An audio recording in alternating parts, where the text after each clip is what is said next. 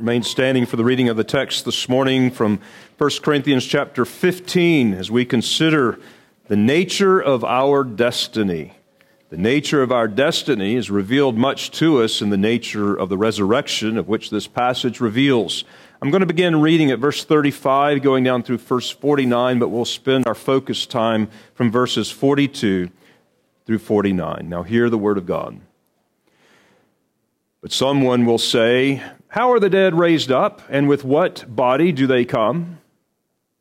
Foolish one, what you sow is not made alive unless it dies.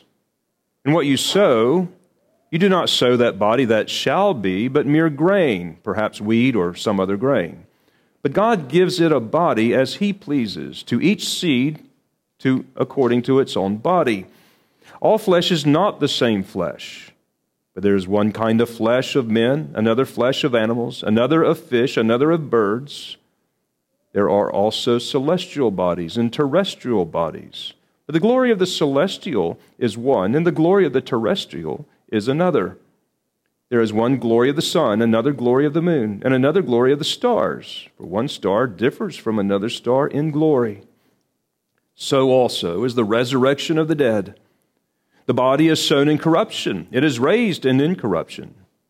It is sown in dishonor. It is raised in glory. It is sown in weakness. It is raised in power. It is sown a natural body. It is raised a spiritual body. There is a natural body and there is a spiritual body. And so it is written, the first man, Adam, became a living being. The last Adam became a life-giving spirit. However, the spiritual is not first, but the natural, and afterward the spiritual. The first man was of the earth, made of dust. The second man is the Lord from heaven. As was the man of dust, so also are those who are made of the dust. And as is the heavenly man, so also are those who are heavenly. And as we have borne the image of the man of dust, we shall also bear the image of the heavenly man. Gracious Father, we ask that you would send your Spirit in full measure to be able to give us the ability to spiritually discern the spiritual truth and to receive it not only in our minds but embrace it with our hearts. And may your Spirit encourage us and apply this to us this day that we might see the glory of Christ and all that He came to do and the glory of His resurrection and that which is still yet in store for us. Lord, may we rejoice in this victory of Christ, where death no longer has any sting and the grave cannot claim its victory over us. And we pray that you would guide us here this day to rejoice our hearts in the good things that are yet to come. And may we so live today in the light of eternity. In Jesus' name, amen. You may be seated. As we consider this resurrection day when Christ gloriously rose from the dead and changed the world forever, I would like to help us to understand the nature of that resurrection and the nature of our resurrection, which is what the passage is teaching. But the nature of the resurrection also informs us of the nature of our eternal state and the nature of the glory that we look forward to. We have, in some degree, denied the glory and the power of the resurrection and the nature of it in our views about our eternal state. And we've often diminished the glory of heaven by our focus on heaven apart from the resurrection. And no matter how simple the concept, we have a hard time grasping the truth of our eternal future reality. But the Scripture gives us a clear understanding so that we are not left, as Paul would say, foolish ones, do you not understand? But it is a great joy for us to understand what is coming forward for us. We tend to think of heaven as some distant place, far away from the earth and completely in isolation from it. I remember sitting at a Ligonier conference a number of years back, and I've shared this with you before. And I was listening to Sinclair Ferguson preach on worship, and he proposed from Hebrews chapter 12 that all true worship happens from heaven itself. Now, I was pretty familiar with the passage that he was referring to in Hebrews 12, 18 through 24 and following there, because I had done an assignment in seminary on that as I looked at the particular passage in more detail. And so it captivated me, the thought that, but I never thought about it, what he just said. The thought captivated me that we only worship in heaven itself. Well, what about today? What about what's going on now? And I was captivated with that. And so after studying out, I came to see that's exactly what the Scripture teaches. And that's why we have on the very front cover of our liturgy every Lord's Day that passage. But I had pictured for the longest time that what that means is we're somehow mysteriously and spiritually transported to some far-off place. And while I do believe what's going on here today is mysterious, mystical in the sense that we can't understand it, and spiritual, I do not think it is as far away as we once thought, or at least as once I thought. Jesus told his disciples, and it carries on true for us, that he will always be with us and he will never leave us nor forsake us. And after his bodily resurrection, it helps us now to understand more what he means and even the eternal place that we will inhabit. The thought about heaven alone as being our eternal home in some far-off place has had a profound negative implication on the doctrine of the physical resurrection, not only of Christ, but of our resurrection. And yet, it is what we have been most indoctrinated with. It has been the subject of many hymn writers. You will probably never sing a hymn quite the same. You will always have your antennas up after this message. From our hymns, we learn much of our theology, and really, because we sing so much of the theology, that is really what trains and forms our particular understanding, particularly our eschatology. I was actually aware of this, acutely aware of this, just recently as I'm beginning to hear, and I had a station on, an internet station. I was listening to a lot of hymns, and a lot of the hymns really began to stand out because of the words that were not very biblical on this particular matter. Let me just give you a few examples, and these are just a few because they are just replete. Away in a Manger. Now, I'm not here to diss all of our old hymns, okay? But I do think we have to be careful what we've been formed with. Away and fit us for heaven to live with thee there. And there's an implication there. When the roll is called up yonder, I almost don't need to comment on this one, but it says, on that bright and cloudless morning when the dead in Christ shall rise. That's our resurrection. And the glory of his resurrection share when his chosen ones shall gather to their home beyond the skies, and the roll there, up yonder, is called I'll Be There. Way over there. In the eternal future estate in the resurrection. Some hymns actually interpret the resurrection without the body, a very docetic and Gnostic heresy. Must Jesus bear the cross alone? The hymn says, O resurrection day, ye angels from stars come down and bear my soul away. The old rugged cross, verse 3, then he'll call me someday to my home far away where his glory forever I'll share. Just a closer walk with thee. I know, I'm stepping on a lot of your old hymn favorites, aren't I? When my feeble life is o'er, time for me will be no more. Guide me gently, safely o'er to thy kingdom shore, to thy shore. The kingdom, way over there. An ethereal, abstract place. Come, Christian, join to sing. On heaven's blissful shore, his goodness will adore, singing forevermore. Alleluia, amen.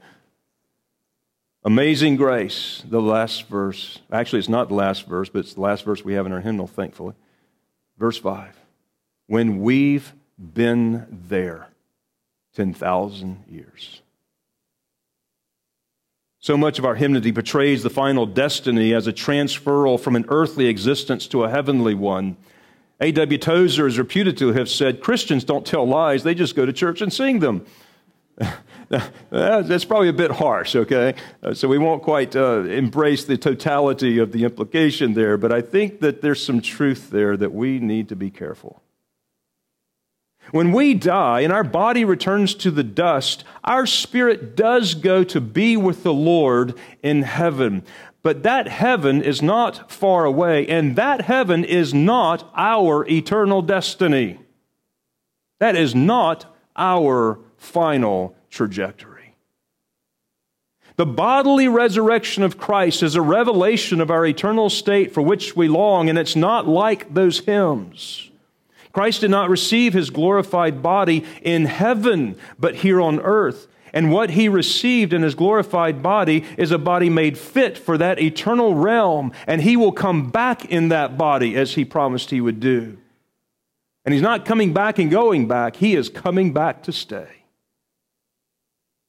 And one day when he comes back to the earth, we will be raised up in glorified bodies to inhabit the eternal realm. We're here on the earth, but enveloped in heaven, where heaven comes down and it merges with the earth here glorified. And here we have the last two chapters of the Bible informing us that this heaven comes down to the earth. They come together, and that will be our eternal realm. And that's what Christ's resurrection reveals to us. Verses 35 through 41, Paul gives us in the Spirit an agricultural example to illustrate the difference between the different natural bodies and our future resurrection body. Our natural body must die in order to be raised up into a glorified body. That's what he is speaking about in verses 35 and 36, about a grain, a seed, which goes into the ground, it dies, and it brings forth a different kind of body. But the different kind of body is identified with the same thing, the same body, the seed body, that is sown. It's identifiable and organically connected to the body. That is why I believe when Jesus arose from the grave in his glorified bodies, he could tell Thomas, "Go ahead, Thomas, here's my hands, there's the prints." And there were still prints there. I believe that was for our sake. Verse 37 through 38, the seed is not the body that will be, but it is planted in the ground, and it will morph into a plant or a tree or whatever that seed kernel is. But that seed produces a different body from what it originally is. The body that it produces is much more glorified, more expounded. But it's very much identified with it. There's a new body that comes from that seed. And he wants us to understand, so is the resurrection. There are different kinds of bodies. Not all the bodies are the same. He says in verse 39 through 41, there's the body of fish and poultry and duck and meat and a fish. Did I say that? But you can taste those differences when you go to a restaurant and you order them. What's it taste like? It tastes like chicken. Everything tastes like chicken when you fry it. But there's difference, and that's not true, by the way. But there's differences of all of these different kinds of bodies, even in the celestial aspect. So he comes down to verse 42, and all of that is a preface to say, so also is the resurrection of the dead. In verses 42 through 44, the Scripture describes the nature of the resurrection body in contrast to our present body, and he's going to give us 4 characteristics there in 42 through 44. First of all, he says that the resurrection from the dead, the body is sown in corruption, but it is raised in incorruption. The first characteristic of a resurrected body, it is incorruptible. When you go to the grocery store, you may be in the habit of looking at the expiration date. You want to know, has it perished? Is it beyond the date? We want to know how durable things are. We want the warranty, right? Because everything in this life, in this world, is perishable. But the first characteristic is that our new bodies are going to be imperishable. Our perishable bodies are not suited for eternal glory, eternal things. So it has to be changed into an incorruptible, imperishable body. The second thing is found there in verse 43. It is sown in dishonor, but it is raised in glory. The second characteristic of a resurrected body is glory. And this is the idea of beauty. There's hope for some of us. It has to do with the beauty of these imperishable bodies, because our bodies that we now have are sown into the ground in dishonor. When we come to the end of our lives, our bodies don't look anything like they were when they came into this world out of our mother's womb. As we grow up and we grow old, our bodies begin to shrink and our shoulders begin to slump forward and we can't stand up as straight as we used to, and our hair begins to fall out and it turns either brown like mine or very gray or white like my dad's, and our skins wrinkle up and we spend thousands of dollars on all the creams and ointments, and we begin to ache and hurt. And then most embarrassingly, our bodily functions just begin to stop working. Some lose their memories, and our bodies dishonor us. But it will be raised in beauty and glory. What does a body like that look like? We don't know. But it is imperishably beautiful and glorious, and these bodies will not be weak. And that's the third characteristic. They are sown in weakness, but they are raised in power.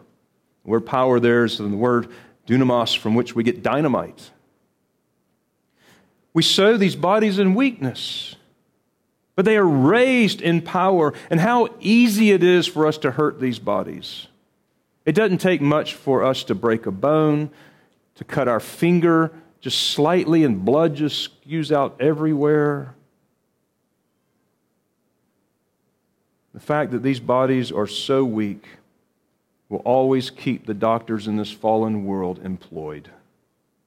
How weak these bodies are.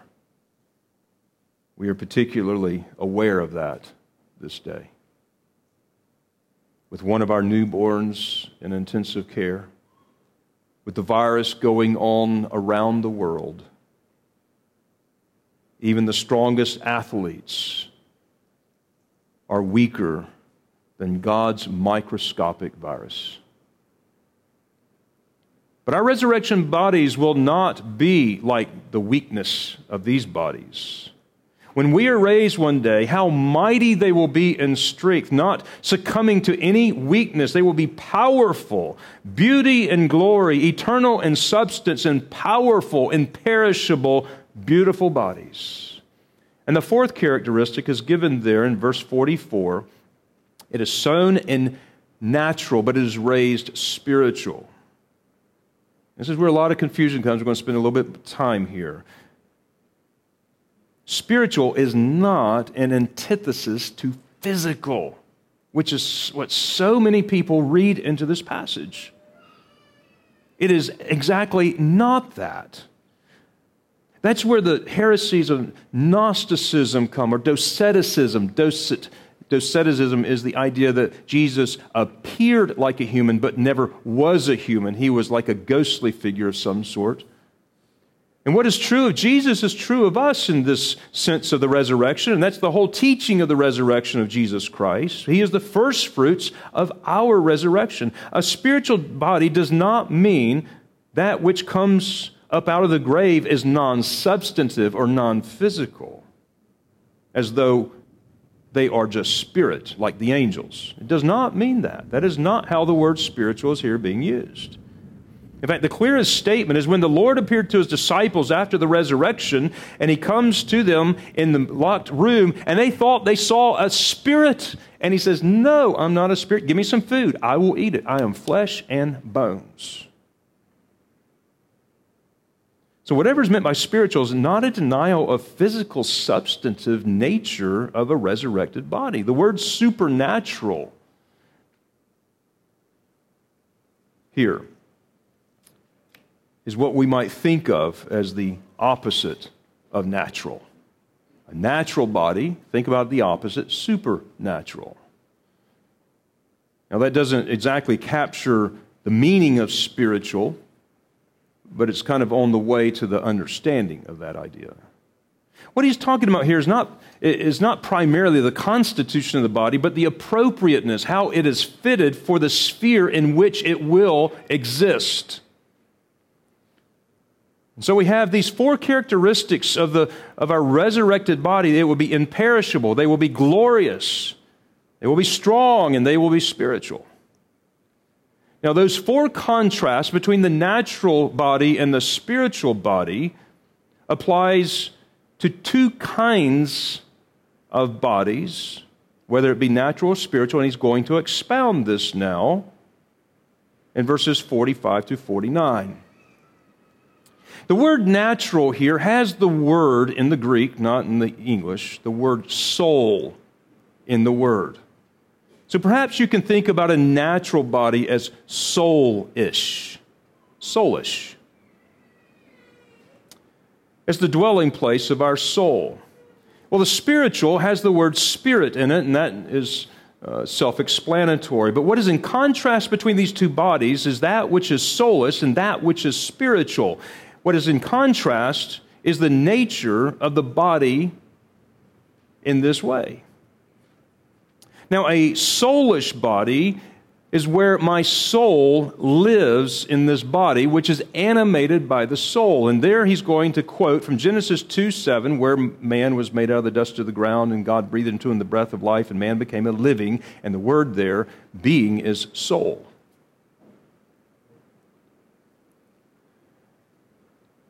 Now, likewise, the spiritual body is not spirit, but it is animated by the life of the Spirit, and it is fitted for the eternal spiritual realm.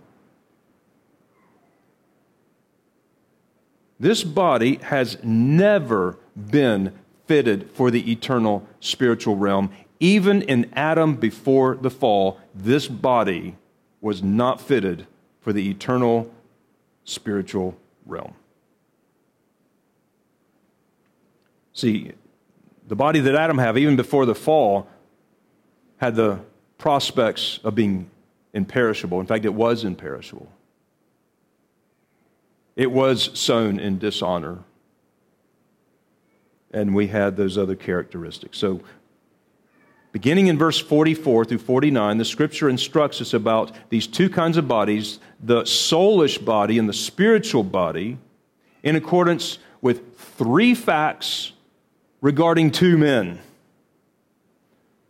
And the two bodies, the soulish body and the spiritual body, with these three facts on these two men, beginning in verse 45, there is the first Adam and there's the last Adam. There is the Adam from whom we have in Genesis 2, and the last Adam that we have, who is Christ himself. Those are the identity of these two men in contrast. And the three facts about them we find there in verse 45, beginning with, and so it is written, the first man, Adam, became a living being, and the last Adam became a life-giving spirit. And what that passage, that verse is talking about is the power of those two men. When Adam was created, he had the essence of a soul living in his body, which animated this body, but that body was perishable. It was sown in dishonor after the fall. It was weak, and it was soulish. And in the end, he didn't have the power to keep that body going any longer. But for eternity, there would need to be a different kind of body. And when you look at the Adam, the first Adam and the last Adam, there's not an exact correspondence here. But we do see that this last Adam is a life-giving spirit, supernaturally able to give life to people. And that's the first fact about these two men. The second fact we find is their sequence in living. Verse 46, however, the spiritual is not first, but natural, and after that, the spiritual.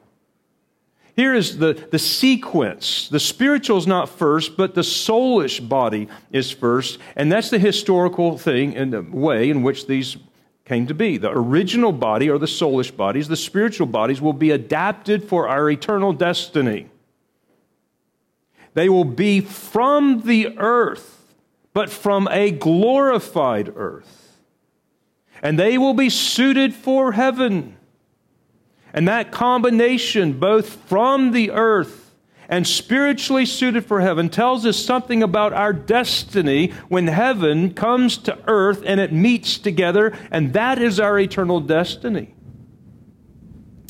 But the third fact regarding these two men are given us in verse 47, and it speaks about the origins of these two men. Verse 47, the first man was of the earth, made of dust, and the second man is the Lord from heaven. Adam was from the earth. Jesus was from heaven. In origin, Jesus was not from the earth. Jesus, the last Adam, our federal head of this new race and a new humanity, the archetypical humanity that He designed for us and saved us to be, comes from heaven. The body that Jesus took at the incarnation would have, in composition, been made up of this earth coming from Mary, but it would not be suitable to return to heaven in. The body had to change.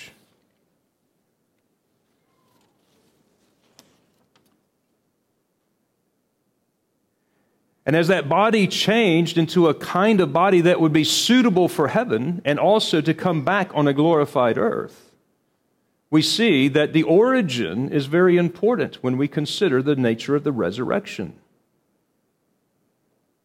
The difference between Jesus and us is His body never decayed and returned to the dust of the ground. His resurrection maintained His body in the grave, and He comes back to life 3 days later. Our human bodies are in accordance with these facts of these two men. The nature of our natural bodies that we have now, Adam's dust, if you will, the dirt of the earth, is made up of approximately 18% carbon, 10% hydrogen, 65% oxygen, 3% nitrogen. See, a lot of you are just full of hot air. Us. Over 60 other elements of the earth are in the human body, including silver and gold, for those of you who are concerned about your future. Our bodies are literally what the earth is made of. When you think about this, let me just take you on a very quick side note. The earth became corrupted after the fall. And when man died, his corrupted dust would return to the corrupted earth. And Romans 8 tells us that all of creation is continuing to groan and long for its eternal redemption, the glorified earth. It's waiting for that, which will come at the coming of Christ. And when Christ does come to the whole earth will get changed, and so it gets a resurrection of sorts, fitted for our eternal spiritual realm where heaven will come down, and it will be fitted. See, I could say the earth will be spiritual in the resurrection. And when we rise from the new earth with the new resurrection body, there seems to be a chiastic structure in the fall. Man falls, the earth falls.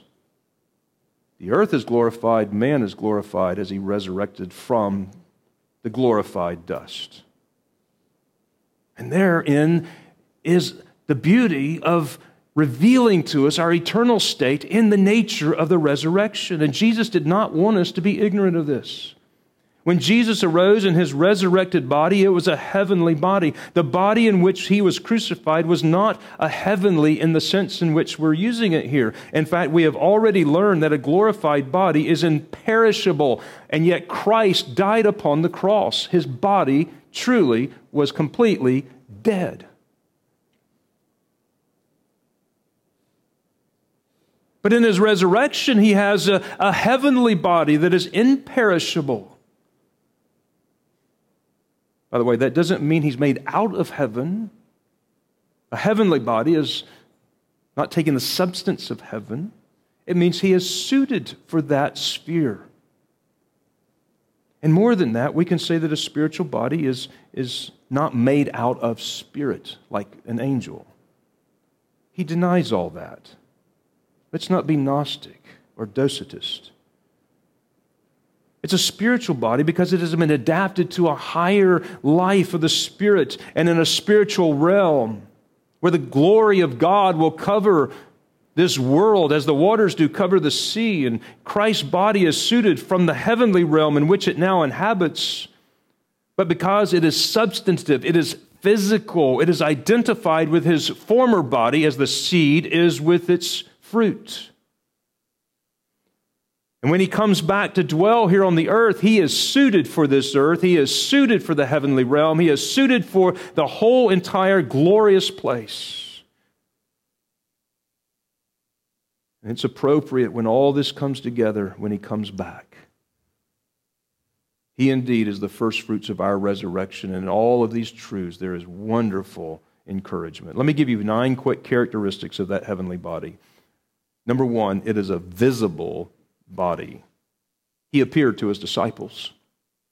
Number 2, it is a substantive body.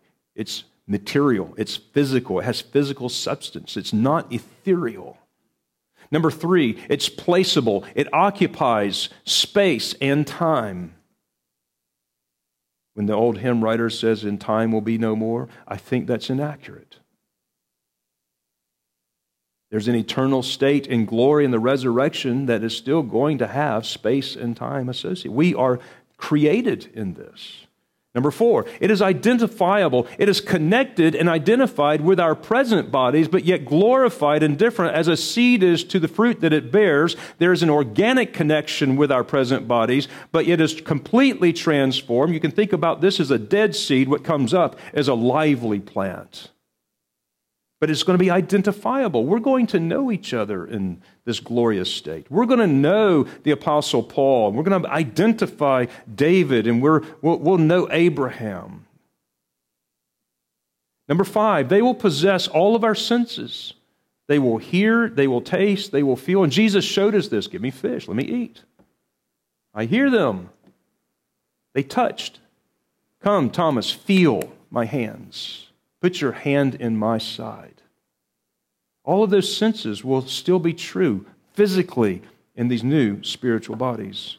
Number 6, they'll be functionable. We will eat and drink. Amen. And we have a feast today that is a foretaste of that which is to come, but we will be eating and drinking in the glorious eternal state. And those 7, they're going to be relational. They will be relational. And number 8, the bodies will be human. They will not be angelic. What Christ said in terms of being like the angels is not being angels. And he was referring to a very specific passage when he was speaking about marriage in the future state. But they will be real bodies and they will be human. And number 9, they will inhabit heaven and earth in the new glorious state. So our destiny is revealed to us in Christ's resurrection. It's not way off yonder when the roll is called. It's not an ethereal, abstract space of sorts. It's here, yes, changed, but here. In the resurrection, when our bodies will be made like His, earth and heaven are renewed. And we, along with our new environment, will be eternally imperishable, gloriously beautiful, powerfully strong, and physically spiritual. And what a great God we have And what a tremendous truth it is that Christ has revealed this as our first fruits of the resurrection. We know that Christ today lives. We know Christ today will come back. And we know this earth will be renewed and heaven will come down, and the glorious estate that we long for is here but glorified. And today we have a foretaste of that future being brought right into our present experience as we worship God today, not only in the beauty of holiness, but in heaven itself through the mediation of Christ, who is the leader of our praise, the leader of our worship, the one who declares the Father's name in the midst of the congregation. What a great God we have, and what a tremendous thing it is of Christ's resurrection. So the next time we sing Amazing Grace and we sing that last stanza, let's sing When We've Been Here 10,000 years, as opposed to there. And let us now be revived in our spirits of what great things God came to do. He loved this world, and He came to die for it, and He came to change everything about it. And ever since the resurrection, there is nothing here in the dirt, in the soil, or in the spiritual realm, and the visible realm. There is nothing that has been remained the same. It has been being changed. And one day we look forward to that time when He comes back and He dwells here forever with His people. And today is a foretaste of that. Our gracious Father, we pray that You would encourage us in the future eternal state when our loved ones will come back here and we will dwell with them and with our God, where we will come into that eternal city that is here, the new Jerusalem that comes down out of heaven and lights upon the earth in its glorified state, that we can walk together with God in the cool of the day in the great city garden that You have established. We thank You for this grace to allow us the great privilege. We thank You for calling us, for answering us out of Zion. We thank You for the passage of Scripture that leaves us not ignorant, but teaches us of these great truths. May Christ be glorified. May our hope be strengthened. May our faith be strong. And may our love continue to grow. And we pray all these things in Jesus' name. Amen.